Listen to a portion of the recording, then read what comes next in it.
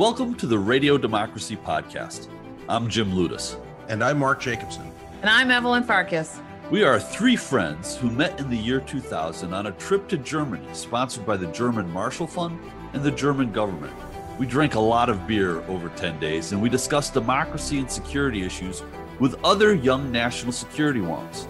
At the start of the new millennium, barely a decade after the end of the Cold War, more than a year before 9/11, before the wars in Iraq and Afghanistan, and before two popular vote wins that were nullified in the Electoral College, before Putin and Orban, and definitely before Trump, we took democracy in America, in Europe, and around the world for granted.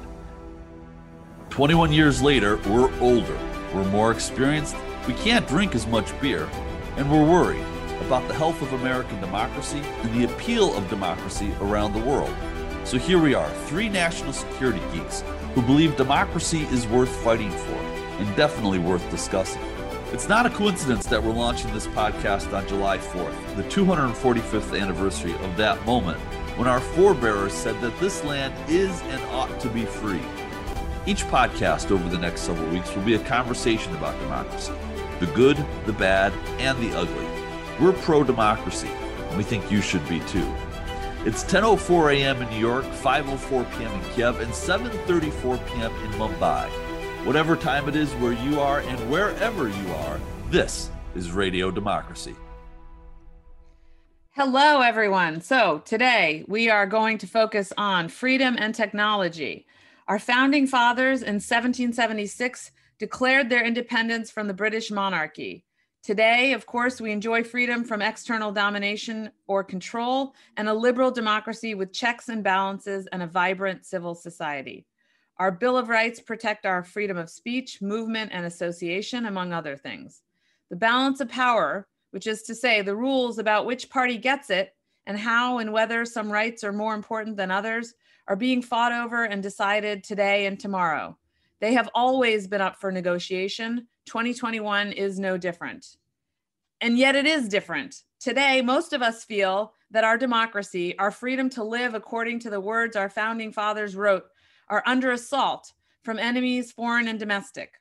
We struggle to sort out how to protect human rights in America and how to advocate for the rights of others globally. Ultimately, of course, it is up to us to defend our democracy. Our democratic values, which include individual, universal human rights, call upon us to defend the rights of others in China, Venezuela, or the Central Republic of Congo. They call for us to protect the privacy, liberty, and equal rights of every American. But this is not always easy. A reminder of how hard it is actually cropped up in a recent Washington Post article about a new exhibit on the Holocaust in Kansas City. The author, I hope I'm going to pronounce this right, David Fondrella, writes the following words. A subtle but crucial moment documented in the exhibit was the boycott of Jewish businesses called by the Nazis in 1933. This was a tipping point for humanity when history could have gone either way. Hitler was brand new as chancellor and the boycott was voluntary. Yet as John Stuart Mill warned, quote, bad men need nothing more to compass their ends than that good men should look on and do nothing, end quote. Those who knew the boycott to be unjust allowed themselves to be cowed by the Nazi bully boys. It was a fatal first step down to hell. Failure to resist when resistance was relatively easy fostered compliance when resistance became perilous. So today, as we look around the world and we see people being imprisoned, raped, and killed just because of their ethnic or political identities, as Americans, we want to speak out and to help, and sometimes we press our government to advocate for minorities and victims of oppressive regimes. But it's about to become more complicated. What is happening abroad gives us a taste of the potential dangers we face here at home. Today, technology, cameras and social media, things that we thought increased our security and created convenient shortcuts, are increasingly being used to reduce our freedom, our right to privacy. In a September 2020 Atlantic article, Ross Anderson describes how China has wired Xinjiang province and Hong Kong so that the government can now track everything the inhabitants are doing. The people of Hong Kong are still trying to fight for democracy, but they are stuck because every move they make can be recorded. As Anderson writes, they now can only achieve democracy if they get help from others from mainland China. Meanwhile, in Russia, they are pulling protesters off the metro and hauling them to jail based on surveillance cameras, which identified them as having participated in past protests. Surveillance technology is being sold all around the globe by Huawei, IBM, and others. It can help, obviously, cut down on crime. It can help create so-called safe cities to ensure we never lose an abducted child or a senile grandpa. But if you aren't living in a democracy today, you might never have the chance to do so in the future. This technology in the hands of autocrats and would-be dictators can strengthen a police state, monitoring individuals and groups, stripping them of their privacy, and thereby giving government complete control over society. The implication for US democracy is that if we aren't careful with how our government uses artificial intelligence, the Internet of Things, and quantum computing, we can also find our privacy eliminated and our freedom severely curtailed. So today, based on what I just laid out, we can consider several questions arising from this reality. And Mark, I'm going to invite you to sort of pick and choose. So first, when do we stand up for freedom and democracy? How do we know if we're overreacting or, quote, underreacting? How should we regard new technologies that allow governments to increase power over citizens? Can technology be used to empower people instead? What rules are required to protect democratic values? What is more important, safety or privacy? And finally, most importantly, how can we make sure technology is not used to strip Americans of their independence? You remember when Donald Rumsfeld used to tell the reporters, well, the question you meant to ask was, I kind of feel like I'm at that point already that, there's a lot of questions there. And really, I think that the key one is whether or not we can make sure that, technology isn't used to strip Americans of their independence. And that's a pretty broad question. And I'm reminded, when I was thinking about what you were saying, I'm reminded by what Mark Twain said, almost or over 100 years ago about the Gutenberg printing press. He said it brought all these amazing things that could be done in terms of science, technology, dissemination of information, but it brought with it a fresh new hell. And that's technology. I mean, technology brings all that's good and all that is bad. I mean, think about what oppressive governments can do with social media, with firewalls, with the internet. But these are the things that allow civil society to organize and to put forward information and to topple governments, or at least try to topple governments. It's always going to be a flip side. But I thought, rather to pose a question to all of you is, what do we mean by privacy? I mean, we talk about, what I consider private is certainly not what a teenager considers private. Right. What the baby boomers before us consider to be red lines in terms of privacy, Fourth Amendment issues, all that may not be what the Gen Zers who are up and coming now believe is privacy. I mean, medical information. Okay, it is important to keep that private. Why? So it's not misused. So I think sometimes we worry so much about privacy, but we don't think about going after how it's misused. Don't blame the technology. And I also think it's important to remember there's not a single solution. It's not like we're going to do one thing. We're not going to put regulations on Silicon Valley and then it's over. Everything is fine. I think it's interesting you mentioned the healthcare and privacy there. And Jim, I wonder if you want to jump in on this, because Congress, and we all three of us worked in the Senate, and Congress was the one that passed a law mandating privacy for individuals when it comes to their healthcare information. So why just that information?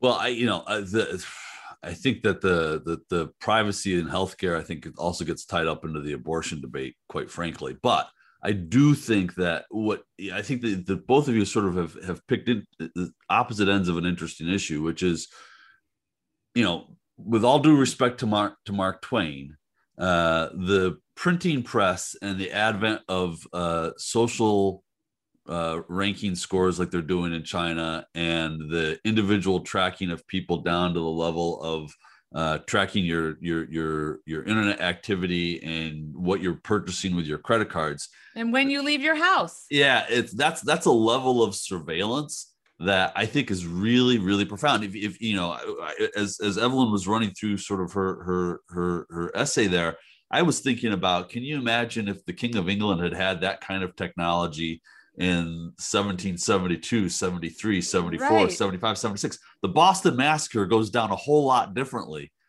if the British Crown was able to reconstitute that story in detail. Right, but look what the American propagandists are able to do with the Boston, quote, massacre, with just printing presses and 18th century technology. Imagine what they would have been able to do with Twitter and Facebook on that. So I think, and I agree with you. I mean, the speed with which information can be disseminated, which is particularly important when we're talking about disinformation, and the reach that someone can have, and their ability to understand every little detail about their target audiences, I think is revolutionary. Well, let me put it this way. But let me put it this way. Both sides. The question fundamentally seems to be whether or not the kind of technology, particularly the kind of surveillance technology that Evelyn is talking about,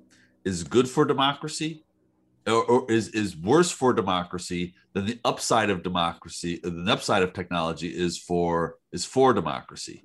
And on balance, given events in the last, let's even say the last 5 years, I think that technology, the way it's currently evolving, is worse for democracy than it is good for democracy. And I would go so far as to say that, as Evelyn, I think, said in her essay, if you are not currently a democracy, the tools that authoritarian regimes have to oppress dissent and suppress those who would try to overturn that government are so vast and so pervasive and so invasive into what's happening in civil society that the dangers of actually thinking about further democratic evolution are really difficult to imagine. And I think this is a good point. I definitely agree with China, Russia. Let's even take Iran, or let's look at a Turkey that's teetering, or a Hungary or a Poland.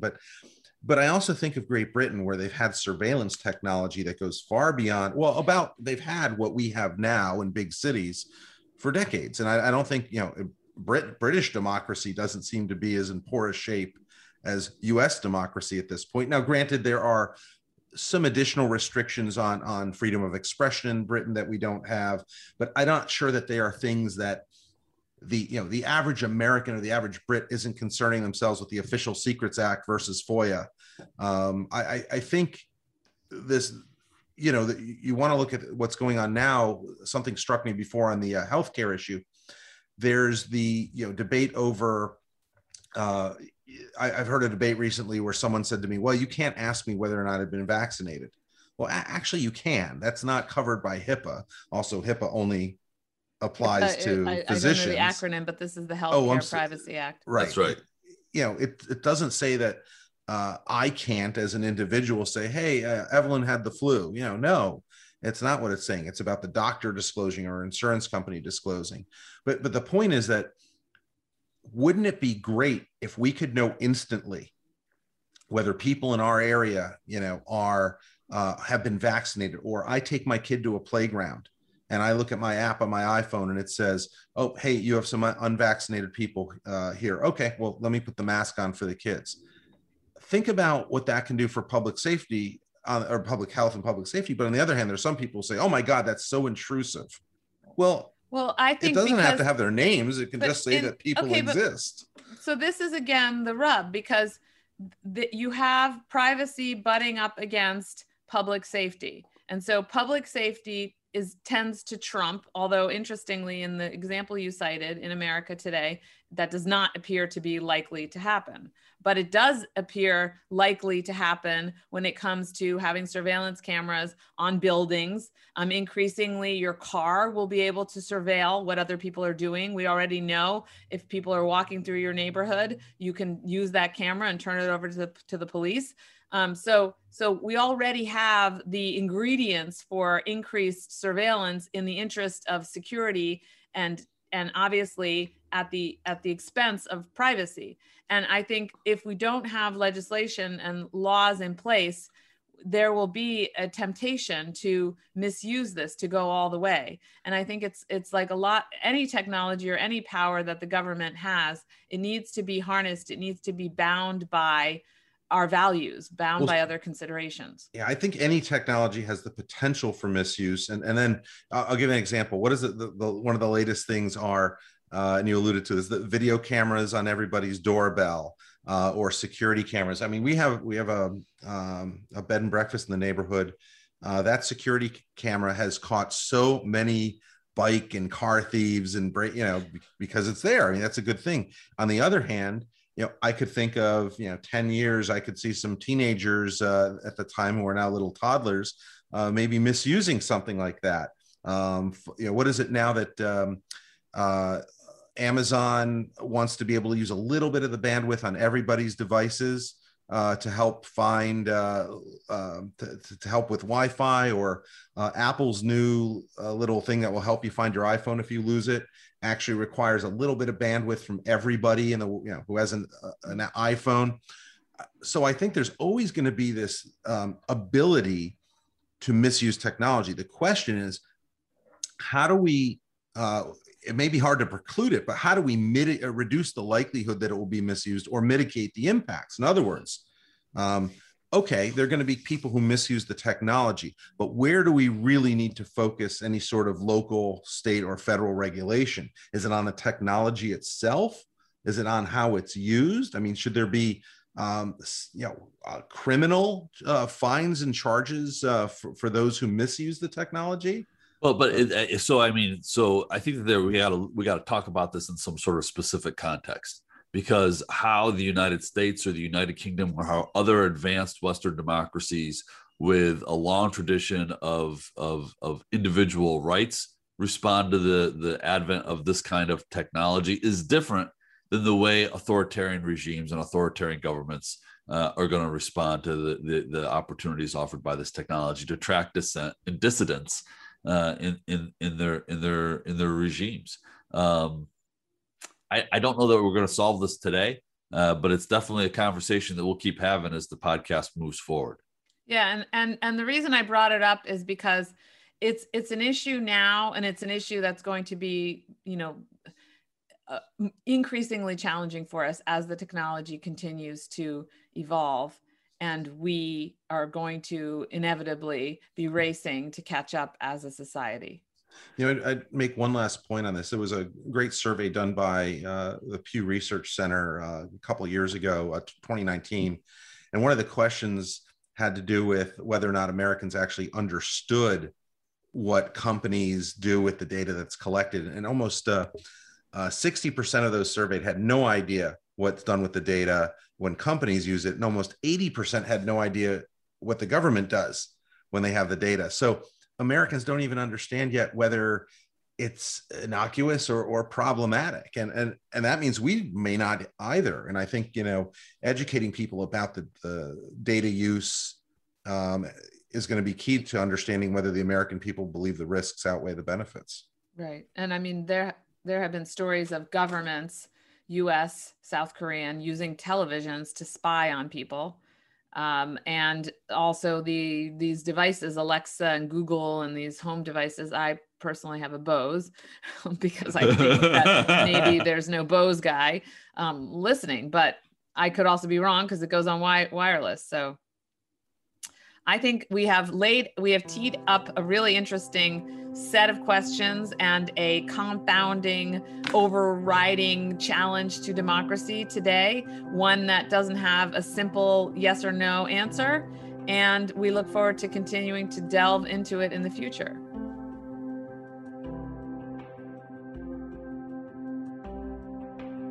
Each week, we're going to take a few seconds at the end of each episode to talk about the top story in democracy this week. So, Dr. Farkas, do you want to get us started? Yes, Dr. Ludis. So, the story that caught my attention was the closing of Apple Daily in Hong Kong. So this is a daily newspaper which combines kind of gossipy pieces for the average reader with a little bit more liberal content. So more supporting pro-democracy in Hong Kong. And so for obvious reasons, the owner and the publisher and the top staff knew that their days were probably numbered, but basically the Chinese government, the Communist Party, effectively silenced the paper. They froze the bank accounts, they raided the offices and arrested top editors. And this is a sad moment. It's a sad moment, obviously, for Chinese in Hong Kong as well as in the mainland. It's, I think, also a sad moment and indictment on the United Kingdom and the West, because in the turnover of Hong Kong to China, there were certain freedoms that were supposed to be respected, and they haven't been, and we have not done a good job helping the people of Hong Kong with that. So that's my story. It's a bit depressing, but there you have it. Do you have a sense? I mean, what could the West do? What could democracies do now to support both the people of Hong Kong, but also this newspaper, which is closing shop? I think there's nothing we can do really for the newspaper. For the people of Hong Kong, obviously taking people in who are refugees, political refugees from Hong Kong, so giving them a place to live in the United States and elsewhere. I would say, honestly, the next target for the Chinese is going to be Taiwan. So we need to really work hard to provide security and political support to Taiwan. The Chinese consider Taiwan part of China, and even though Taiwan, of course, is an independent country on its own, and it's a democracy, and the United States has an agreement to support Taiwan, to come to its aid in the event that it's attacked by China, which we've counted on as a deterrent to Beijing taking aggressive action against Taiwan. But if they want to suppress any kind of opposition to the Communist Party coming from an ethnic Chinese source, they're going to have eyes on Taiwan. Although there are ethnic Chinese all over, including in the United States, again, who will provide support. And many of us who are not ethnic Chinese will provide support to those dissidents who remain, or to the idea of democracy in Hong Kong and China. Dr. Jacobson, your top story of the week.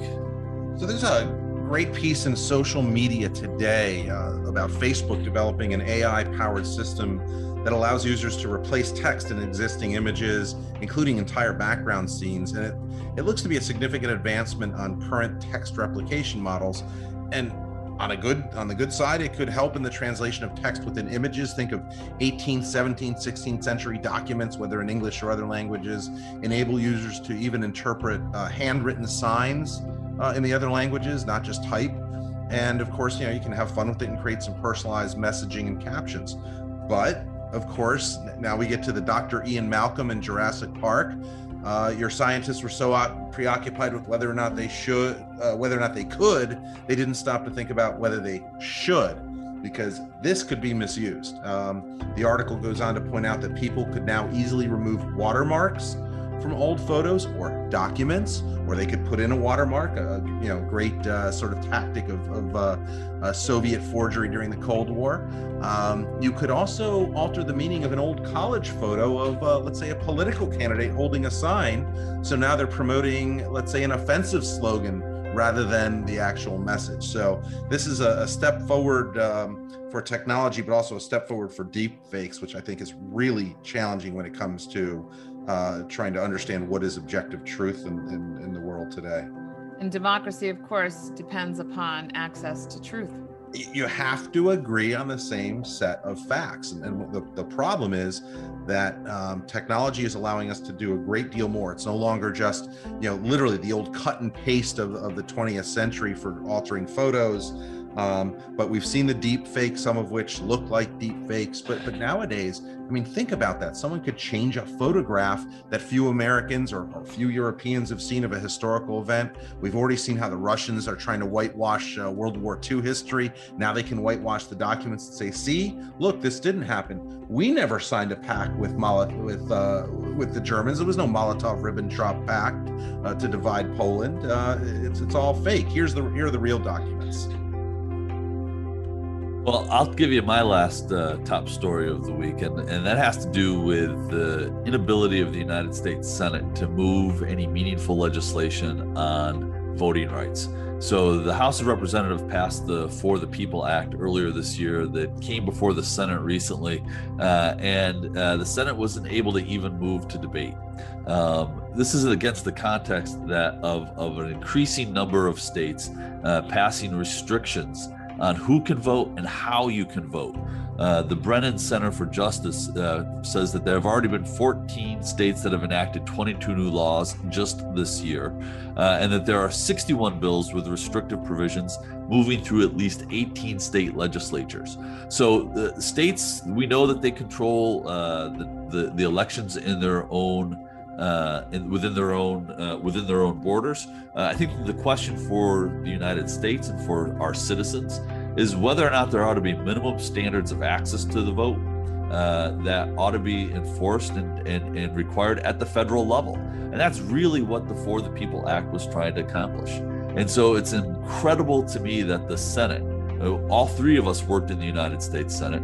I have incredible reverence for its rules, its traditions, and its reputation, at least historically, as the world's greatest deliberative body. But the fact that they are unable to even debate voting rights seems to me to be a real moment of crisis in our democracy. And it's really a step backwards, because we know the Civil Rights Act, that legislation was drafted with the full understanding that states did not equally support, did not equally stand up for or protect the rights of everyone to vote, specifically Black Americans. So it's appalling that this is being done right now, and especially in those states where they appear to be targeting minorities again. So Blacks, Hispanics, etc. Yeah, don't get me wrong. I think this is a horrible look for the GOP. I think historically, this is going to go down as one of those moments, such as trying to stand up against the integration of schools. At the same time, I think there is a bit of a silver lining here. I don't think SR1 was viable, or I'm sorry, S1 was viable. I think HR 4, the alternative, the restoration of the John Lewis Voting Rights Act, is a better pathway.